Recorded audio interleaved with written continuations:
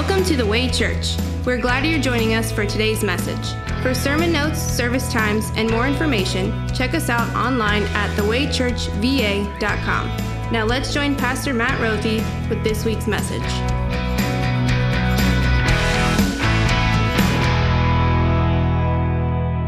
Normally, before our sermon, we read our sermon lesson. This morning, we're not going to do that, and I'll explain why in just a little bit, okay?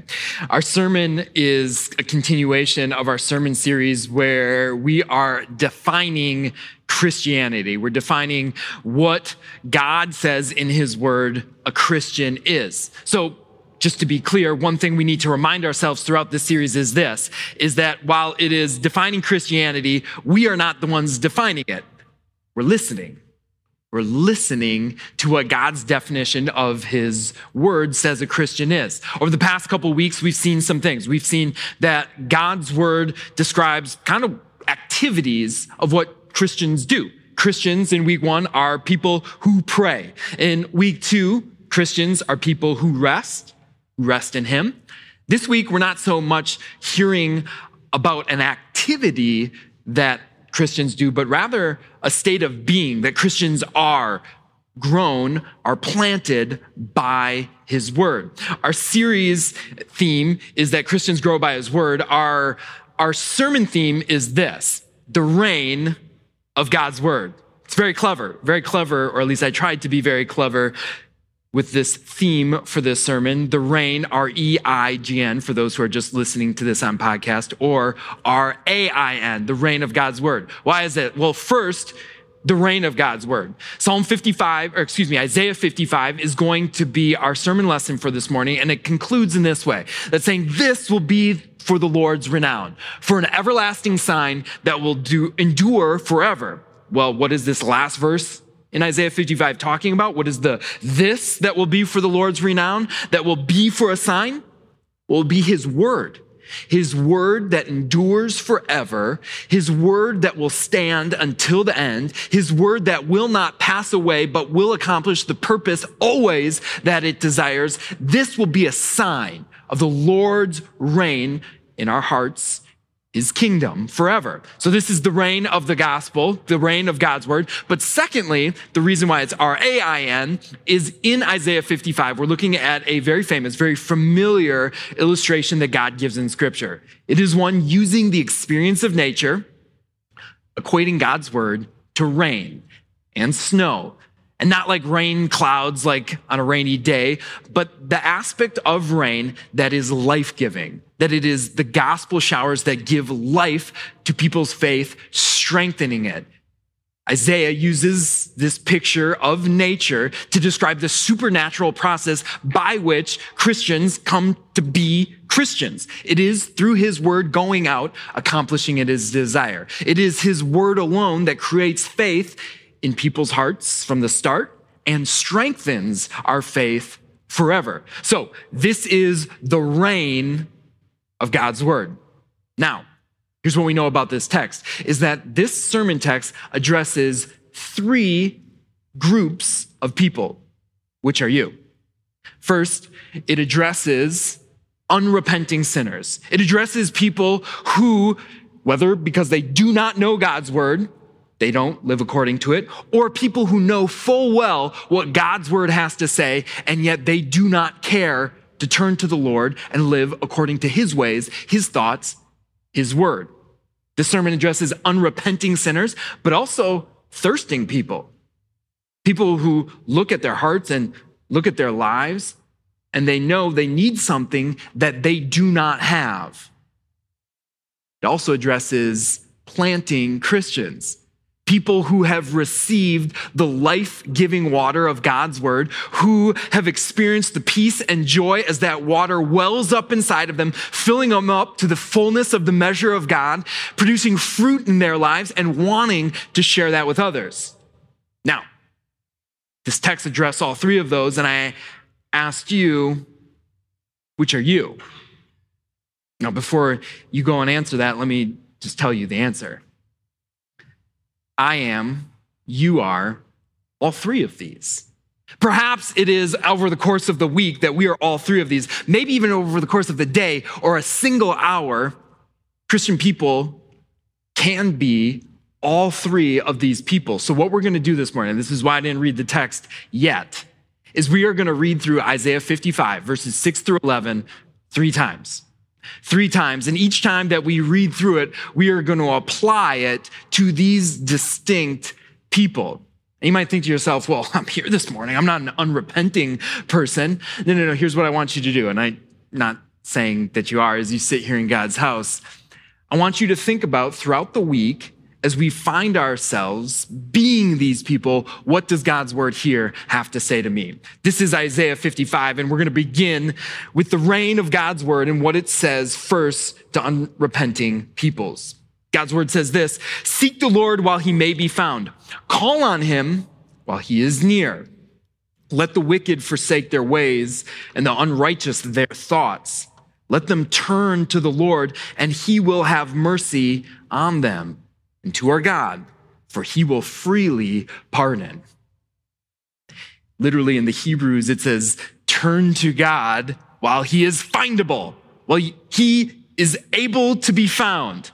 Now ask yourself this: how is it that the God who made heaven and earth, who created all things, simply makes himself found? Well, he chose to be that way. He chose to make himself findable. He chose to make himself near to us. If I can compare this to anything, it's me playing hide and go seek with my children, especially the young one. If I wanted to, I could hide in such a place and in such a way that my kids couldn't find me. I'm way better at hide and seek than my kids. But I don't do that. Why? Because they'd never find me. And so what do? I hide in places where they know where I'll be. That is what our God does. He makes himself findable to his children, to his people. And yet, how eternally tragic that there are people who want to go their own way. They just want to do their own thing. Even when the Lord is near. Near where? In his word, calling out through pastors, to people that God has placed in their lives, loved ones, friends, neighbors, relatives, saying, this is the way the Lord says to go. Walk in it. It is good. I say, no, I'm going to keep doing this. I'm going to keep doing my own thing. I'm going to keep placing my thoughts above the Lord's. That's literally what it means when we talk about turning to this Lord, this idea of repentance. This is an unrepenting person who keeps doing their own thing. You guys have seen me do this near 100 times by now, but what is repentance other than turning to God? It is walking away from him. Pretend the cross is Christ. It is continuing down a path that is not his, that is not according to his word, but repentance is this: it is stopping in our path and turning to him. It's one fluid motion, both the stop and the turn, and seeing him, seeing that his ways are good and they are wonderful. But unrepentance is the opposite. It is continuing down their own way or mindset with their own thoughts. So we ask, as we think and apply this to ourselves, in what ways do we live as unrepenting sinners? Well, there's a lot of different ways I'm sure we could cover, but let's apply it specifically to our theme today, to the passages that we're looking at today. It's God's word that makes us grow. What are our attitudes towards God's word? Well, Matthew's gospel covers 3 different mindsets or attitudes or responses to God's word that people have in their lives. Could it be that because we see something that God's word says that is tough to understand or maybe challenges assumptions that we've had, that we just say, no, I'm not turning towards that. I'm not walking according to that. This is seed sown along the path. Could it be that God's word, his promises, his goodness, his hope, his forgiveness, it's proclaimed to us, but the moment things get tough, well, we get going away from God. God says, I love you. You say, well, if you love me, why would you allow this challenge in my life? God says, I forgive you. But the moment we experience guilt and shame, we don't turn back. We say, oh, God couldn't forgive someone who does this. We experience all of the hope and the fellowship that comes with knowing God and his people. But when people who don't love God, don't accept us, persecute us because of the effect that God's word has on our lives, we say, yeah, that's not for me. I don't know God. That's the rocky ground. Or is it more like thorns in your life? You know God's word, and in fact, you've experienced the joy that comes from it, the mercy, the full pardon. There's worries. Oh, there's deadlines to meet, so I couldn't take time for God's word today. It doesn't even need to be the deceitfulness of wealth, like I'm just running after money. It could just be the enjoyment of the very luxurious existence that we enjoy in America in 2023. Time for God's word? I'd rather enjoy some entertainment or just endlessly scrolling. Time for God's word? Well, no, I travel. I have hobbies. I'm tired. It's the worries of this life that choke it out. Why do we not repent? Why do we not turn to God?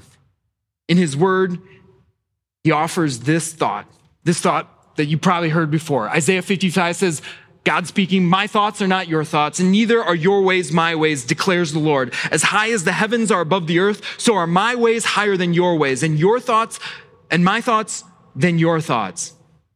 Have you heard this passage before?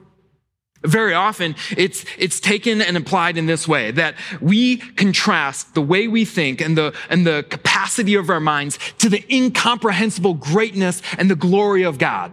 That's often how this passage is used, right? That's a good application, but it's not complete. Consider the context. Consider who he is talking about in these verses right here. He's talking about people who won't turn from their thoughts, who won't turn from their ways. He says, why are you going to keep doing your own thing? Do you really think that you know better? My ways aren't your ways. And isn't that true? Isn't that true? Even for saints who know God's word, we still live as sinners, unrepenting at time as sinner saints. We're reading a book for our summer book club called Upside Down Spirituality. In it, the author has drawn out the idea that we don't think the way God does. Can I share a quote? Chad Bird, the author, said, Jesus doesn't just color outside the lines. He turns the paper over and draws a brand new image. His way of thinking and reforming our minds. His way of acting and redirecting our deeds. And his way of speaking and reteaching our tongues is so foreign to us that in virtually every situation in life which he touches, our first reaction will be to offer a prayer to him to reverse the thing that he's doing. God's wisdom and his ways seem so ungodlike, not because they actually are, but because they don't fit our preconceptions of how a divinity should act and where he should be. Where is God? He's near. He's made himself findable in his word. And because his ways are higher than our ways, his thoughts higher than our thoughts, are we going to keep going down a path that seems right to us? But as Proverbs says, it might seem right to us, but in the end, it leads to death. Isaiah offers an illustration here that we're going to look closely at today that fits the whole theme of God working through his word to grow our faith. And while it's an encouragement to the other two, it's a warning It's a warning to us. This passage began by saying, seek the Lord while he may be found. Seek the Lord while he is near. In other words, God is saying right now is the time to seek him. Today, as the psalmist says, is the day of the Lord's favor. Today, now, there's this sense of urgency to the gospel message. Because it won't always be. Today he is near. Today he can be found. Seek him while that's true. But it might not always be. Have you heard the term time of grace? Time of grace is a term used to describe the life, the breath that God gives to us. It's the time that we have to experience the grace and the wonder of God. But it's not forever. Eventually, we all die, or we are the living damned. Because of our continued unrepentance, what God does to unrepentant sinners is eventually harden their hearts. Here's an illustration from God's word. We know that the reign of God's word, it will someday move past people's hearts who continue in unrepentance. God's word says this, as the rain and the snow come down from heaven and do not return without watering the earth and making it blood and flourish so that it yields seed for the sower and bread for the eater, God says, so is my word that goes out from my mouth. It will not return to me empty, but it will accomplish what I desire and achieve the purpose for which I sent. Scripture compares God's word to life-giving rain showers. Throughout history, church historians have compared that to the gospel movements over time in history. Think about it. Gospel showered and rained down in the Middle East over Jerusalem and Israel. But came a time when people there rejected it. And while it still blooded and flourishes where God willed it, eventually the gospel rain cloud, if you will, it moved west. It poured over Europe for a time. And over history, you can see that the majority of people on that continent then rejected it. So it moved yet again to North America, where we get to enjoy the freedoms of the gospel. But is it any surprise that right now Christianity in North America isn't the place where faith is budding and flourishing most? No, the gospel rain clouds, if you will, have moved to other parts of the world, Central Africa, Southern Africa as well. The gospel rain cloud will someday move past unrepenting sinners. In the same way that it has over history, think of it in your own life. A shower pouring down on you from people that God has placed in your life, preaching, proclaiming, telling you the wonders of God's word, his love and forgiveness. And we get to enjoy that. We get to hear that. For those who are unrepenting, it will move on. But for people who recognize that the thoughts that they're having aren't good, that the way their life is going, they don't want it to end this way. For people who experience that, well, they're experiencing a spiritual thirst. A spiritual thirst is just the same as a physical thirst. When you physically thirst, your mouth dries up because you need something that your body doesn't have. You need more hydration. You need more water. Spiritual thirst is simply recognizing that we don't have that which we need. And here, the rain of God's word, it pours into your life, causing people to bud and flourish. God's word says this: seek the Lord while he may be found. Call on him while he is near. Your heavenly Father is saying to you and to me, peekaboo, I'm right here. You can find me. I am findable. I'm near to you. And you think to me, wait, I'm so lost. I'm so thirsty. How is it that I can ever search or know for sure where God is? Where's his presence? He says, I'm near. I am near to you. I am near to you in my word. And listen to what happens as we turn to him, as we experience thirst. It says, let the wicked forsake their ways and the unrighteous their thoughts. Let them turn to the Lord and he will have mercy on them, and to our God, and he will freely pardon. Isaiah chapter 55 begins with an invitation. It starts out by saying, come to the waters, and he who has no money, come buy and eat. Come buy wine and milk without money and without cost. Say, wait a minute, why should I come and buy? I thought I had no money. Why is there this cruel invitation? Is that what it is, a cruel invitation to drink and enjoy this water when I can't afford it? No. What we learn is this, that we who have nothing are given everything in Christ. He gives us that which we don't deserve. He gives us his mercy, saying for all of the unrepentance, for all of the sin that is in your life, I'm going to withhold the punishment. Why? Because I'm going to freely and fully pardon you. I have, in Christ Jesus, washed away all of your sins. You see, wait a second. That to me, it doesn't make any sense. Well, you're absolutely right. Because God's word tells us, my thoughts are not your thoughts, neither are your ways my ways, declares the Lord. As high as the heavens are than the earth, so are my ways higher than your ways, and my thoughts than your thoughts. That God would save sinners, of whom I and you, with Paul, can say we're the worst. That God would do that freely, it doesn't make any sense. That's the contrast that God is making in these beloved verses. That his ways aren't our ways. He doesn't operate the way we think he does. He operates in a way that is all his own, forgiving the unforgivable, welcoming those that we might not consider the most invited, wrapping his arms around us again and again and again, and not expecting us to do anything. That is the gospel. That is free and full pardon. That is his mercy poured out into us in gospel life-giving showers. And it comes to us in ways that we don't expect it.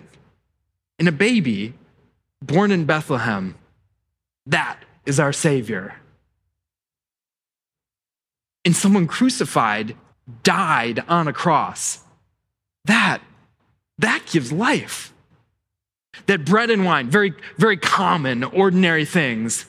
This would be the extraordinary experience by which God gives to you all of his gifts. Doesn't make sense. Doesn't make sense. But his ways are higher than our ways. This is not a commercial.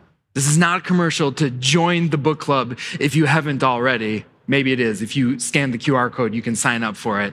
But in the book, this is the last reference to the book that I'll make today. In the book, the author cites C.S. Lewis to give a really moving illustration of how God works in our lives. I'll read it. C.S. Lewis writes, imagine you are a living house. God comes to rebuild that house. At first, perhaps, you can understand what God is doing. He's getting the drains right. He's stopping the leaks in the roof and so on. You knew that those jobs needed doing, and so you're not surprised. But presently, he starts knocking the house about in a way that hurts abnormally and does not seem to make any sense to you. What on earth is he up to, you ask? The explanation is that he is building quite a different house from the one you thought of, throwing out a new wing here, putting on an extra floor here, running up towers, making courtyards. You thought that you were going to be made into a decent little cottage, but he is building a palace, and he intends to come and live in it himself. Our hearts, by nature, do not grasp the immensity of God's love, nor do they understand the intimacy with which he desires to live in us and transform us. That is the gospel. And then we get this beautiful metaphor. Jesus says, as the rains and the snow come down from heaven and do not return without watering the earth and making it bud and flourish, so that it yields seed for the sower and bread for the eater, so is my word that goes out from my mouth. it will not return to me empty, but will accomplish what I desire and achieve the purpose for which I sent it. Note the promises.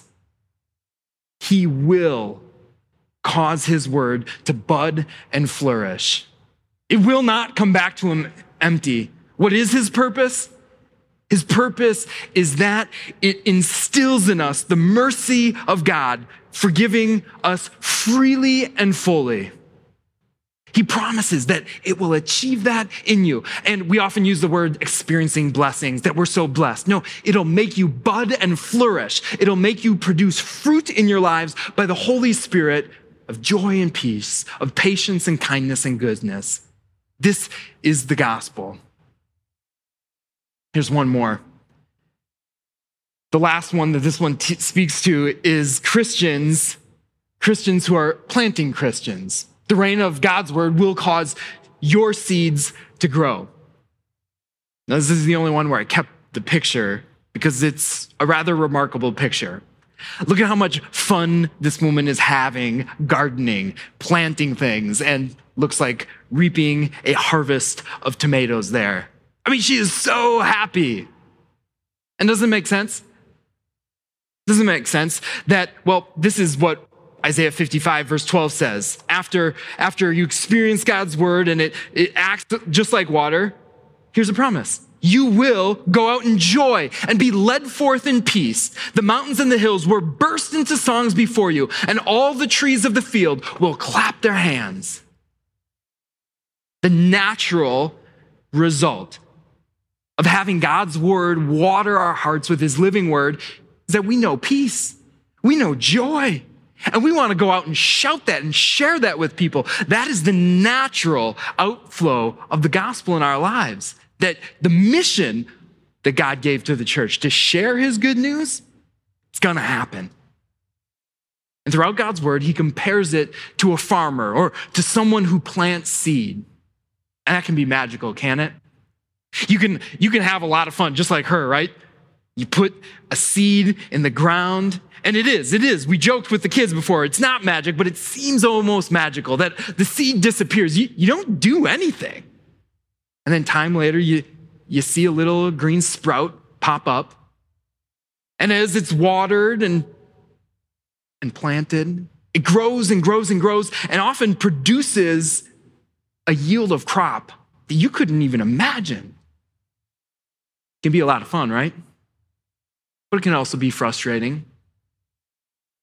I know my experience is that. Maybe it's because I keep plants in my basement and don't think through sunshine like Delaney pointed out. Or maybe it's because I forget to water them. Or maybe it's because despite my best efforts, I plant things outside, insects, birds come and take it.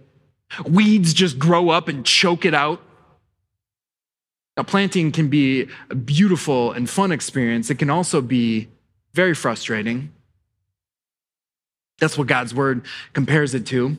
He offers both the warning and the comfort. The warning that, look, it's going to happen. It's going to happen.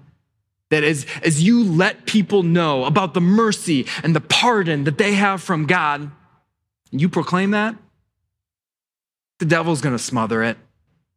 He's going to come and snatch it when it lands on hard ground. He's going to make sure that after you proclaim it, people experience worries and whatever else is more important, and it chokes out. But he also offers that as comfort. He offers as comfort saying that, look, that's the way it operates, but remember, your thoughts, they're not mine.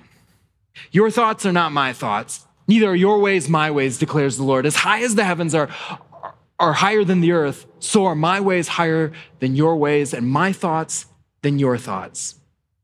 God's word says, remember, planting Christians, it's me who makes things grow. It's out of your control. Just like Paul and Apollos, you can plant seeds, but it's not up to you. You say, that's strange comfort. No, that is warm hope. That is warm hope that the growing is not up to us. We can't make it grow, and it's not up to us when it does or does not grow. That's the responsibility of the Holy Spirit working through his word. You say, I don't understand it. I don't understand despite my best efforts. Here's the comfort. My ways are higher than your ways, says God. So what's left for us to do? It's just to plant and let the water of God's word do its thing. As the rain and the snow come down from heaven and do not return to it without watering the earth and making it bud and flourish, so that it yields seed for the sower and bread for the eater, so is my word. So is my word that goes out from my mouth. It will not return to me empty, but will accomplish what I desire and achieve the purpose for which I sent it. I know for a fact that you have people in your life that fit one of these three caricatures. Maybe they seem like unrepenting sinners sometime, thirsting people at other time, or planting Christians. Planting Christians, maybe you feel very often that you're casting seed to no avail. To your friends, to your neighbors, to the people that God has placed in your life that you encounter on simple day-to-day basis or regularly. What do we do? What do we do when we see worries snuffing it out? God says, just scatter seed. Just keep throwing seed. As we sing it very often, recklessly scatter that seed about, because here's his promise. God's word will not return to him empty. It will accomplish what he desires. And what is that desire? It is the desire of graciously turning people back to him. It is the desire of letting people know again and again that he is near them and he's near you as you scatter that good news seed abroad. He is near to you. He is findable as he reveals himself by his word, offering his full pardon. May God bless it for Jesus' sake. Amen.